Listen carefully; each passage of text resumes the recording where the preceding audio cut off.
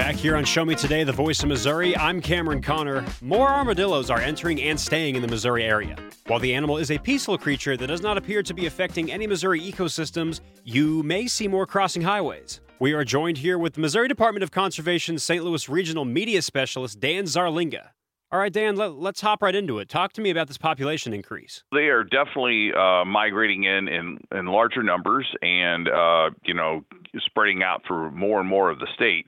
And the most likely cause for that is our warming climate. As the average temperatures get higher, the armadillo can go farther and farther north. And one of the reasons that enables them to do that is because they don't actually hibernate like some mammals do. They stay awake through the entire winter, and they must have food throughout the entire winter. And they get their food from digging in the dirt and the ground and finding insects and things just under the surface. And that's how they basically survive. And if they get to a spot where the temperatures are low enough during the winter where the ground freezes for several days, like 9 days during the winter, then that will disable them to get their food. And so that's where their limit is as far as traveling farther north. But as our winters have become, the average temperatures, at least of our winters, have become warmer, we have fewer days where the grounds are frozen like that. So that's why they're able to survive farther and farther north. And while they've mostly been cited in Missouri, the most incidents we have are right around the I-70 corridor and south. We have sightings of armadillos, some rare sightings as far north as the Iowa border. So they entered the state more or less from the southwest. They were some of the earliest accounts in the 1980s came in from the Joplin area and Springfield and those areas of the state. And they've been kind of going up sort of along that I-44 corridor and then north of that throughout the last several decades, to the point where now they're not uncommon to be seen in the St. Louis area and, like I said, even occasionally farther north than I-70. So they kind of moved in along that route through the southwest part of the state. But, yeah, they're certainly in the southeast part and, just about anywhere below I-70 now and parts above even. Usually when, let's say, you're out hiking or something out in one of Missouri's great trails or anything like that, me personally, I've seen a couple of them. They seem like very, very timid, very innocent creatures is probably the best way to describe it. So I don't think they're ever going to cause any damage from that. But it seems like where they can get people a little startled or where it can make some mistakes from the human end of things is when these things are crossing the highways. It seems like whether you're looking to the left or the right, you'll be able to point out at least a few armadillos that have been unfortunately struck on the way to wherever your destination is. Does that seem to be one of the things that's causing some danger or at least some alarming instances? Well, I mean, as far as we see them so much on the highway dead, and that's very common. It's not so much probably a hazard for cars, although I guess it could cause some potential moderate damage to a vehicle. But the reason we see that is because armadillos don't have very good eyesight. They're practically blind as bats, only they're armadillos.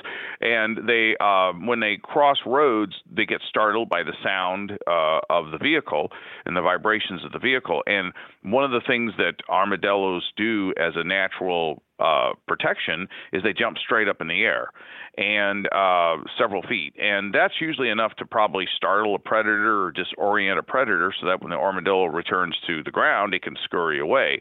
Unfortunately, when it comes to cars, it doesn't work out so well for them because when they do that little jump, they end up landing right in the grill of a vehicle and getting clobbered by it, unfortunately. And it doesn't turn out too good for the armadillo, and that's why we see so many of them by the sides of the road. It's possible it could cause some damage to a grill or whatever as well, but usually no major fatal accidents would occur by striking an armadillo, just some damage to your vehicle.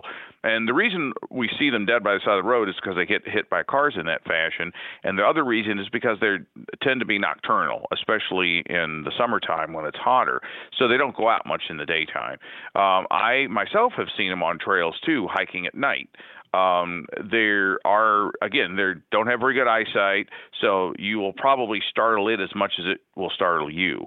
It won't see you, and you'll be there, and it won't know until you're practically right on top of it.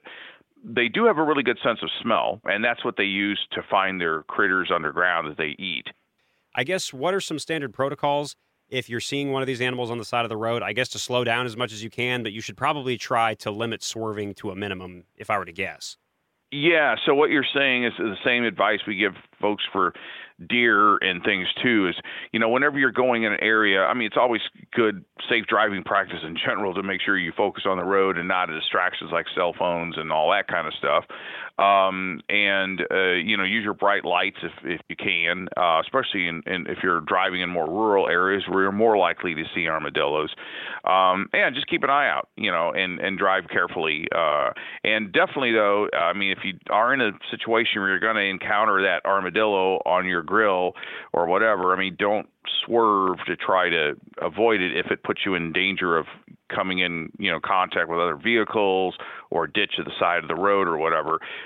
If you have to hit it, you have to hit it. And, just accept that rather than putting yourself or other motorists in danger trying to avoid it. At least compared to deer, an armadillo is going to do a lot less damage to your vehicle than a deer would, and probably not put you in any danger like hitting a deer might. But it's just one of those things you don't want to cause conflicts with other motorists or put yourself in danger trying to avoid it. Armadillos don't really cause a problem other than that inconvenience of being killed on the roads. That's an inconvenience for us, not a lot more for the armadillo, obviously.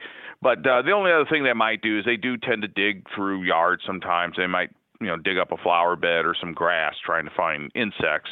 But other than that, they really don't cause any major harm or no negative impacts to the ecosystem that we can determine. But I guess we'd be looking on them as a naturalized form of wildlife. They've come here on their own. They haven't, unlike an invasive species, which is usually brought here by human activity. They've done it completely on their own, and they're colonizing on their own. It's a completely, natural process from the armadillo standpoint. So, since they don't seem to be causing any harm other than occasional inconvenience with maybe digging up someone's yard, which could happen with a groundhog too. So there's, no different than that. They don't seem to be having a negative impact beyond that inconvenience. So we're just kind of informally monitoring, I guess, just to kind of track their progress across the state. It seems like no matter what, the armadillo population is friendly and they're here to stay. That's it. All right, well, this has been Dan Zarlinga. He is the media specialist for the St. Louis region of Missouri Department of Conservation. We've been talking here today about the increased armadillo population and sightings. These mammals are here to stay, and there is a chance that you might see one crossing the road. So if so, make sure to follow your standard safety protocols whenever you see an animal. Dan, thank you so much for joining us on Show Me Today, The Voice of Missouri. And if you tuned in late, make sure to search Show Me Today, The Voice of Missouri, wherever you get your podcasts.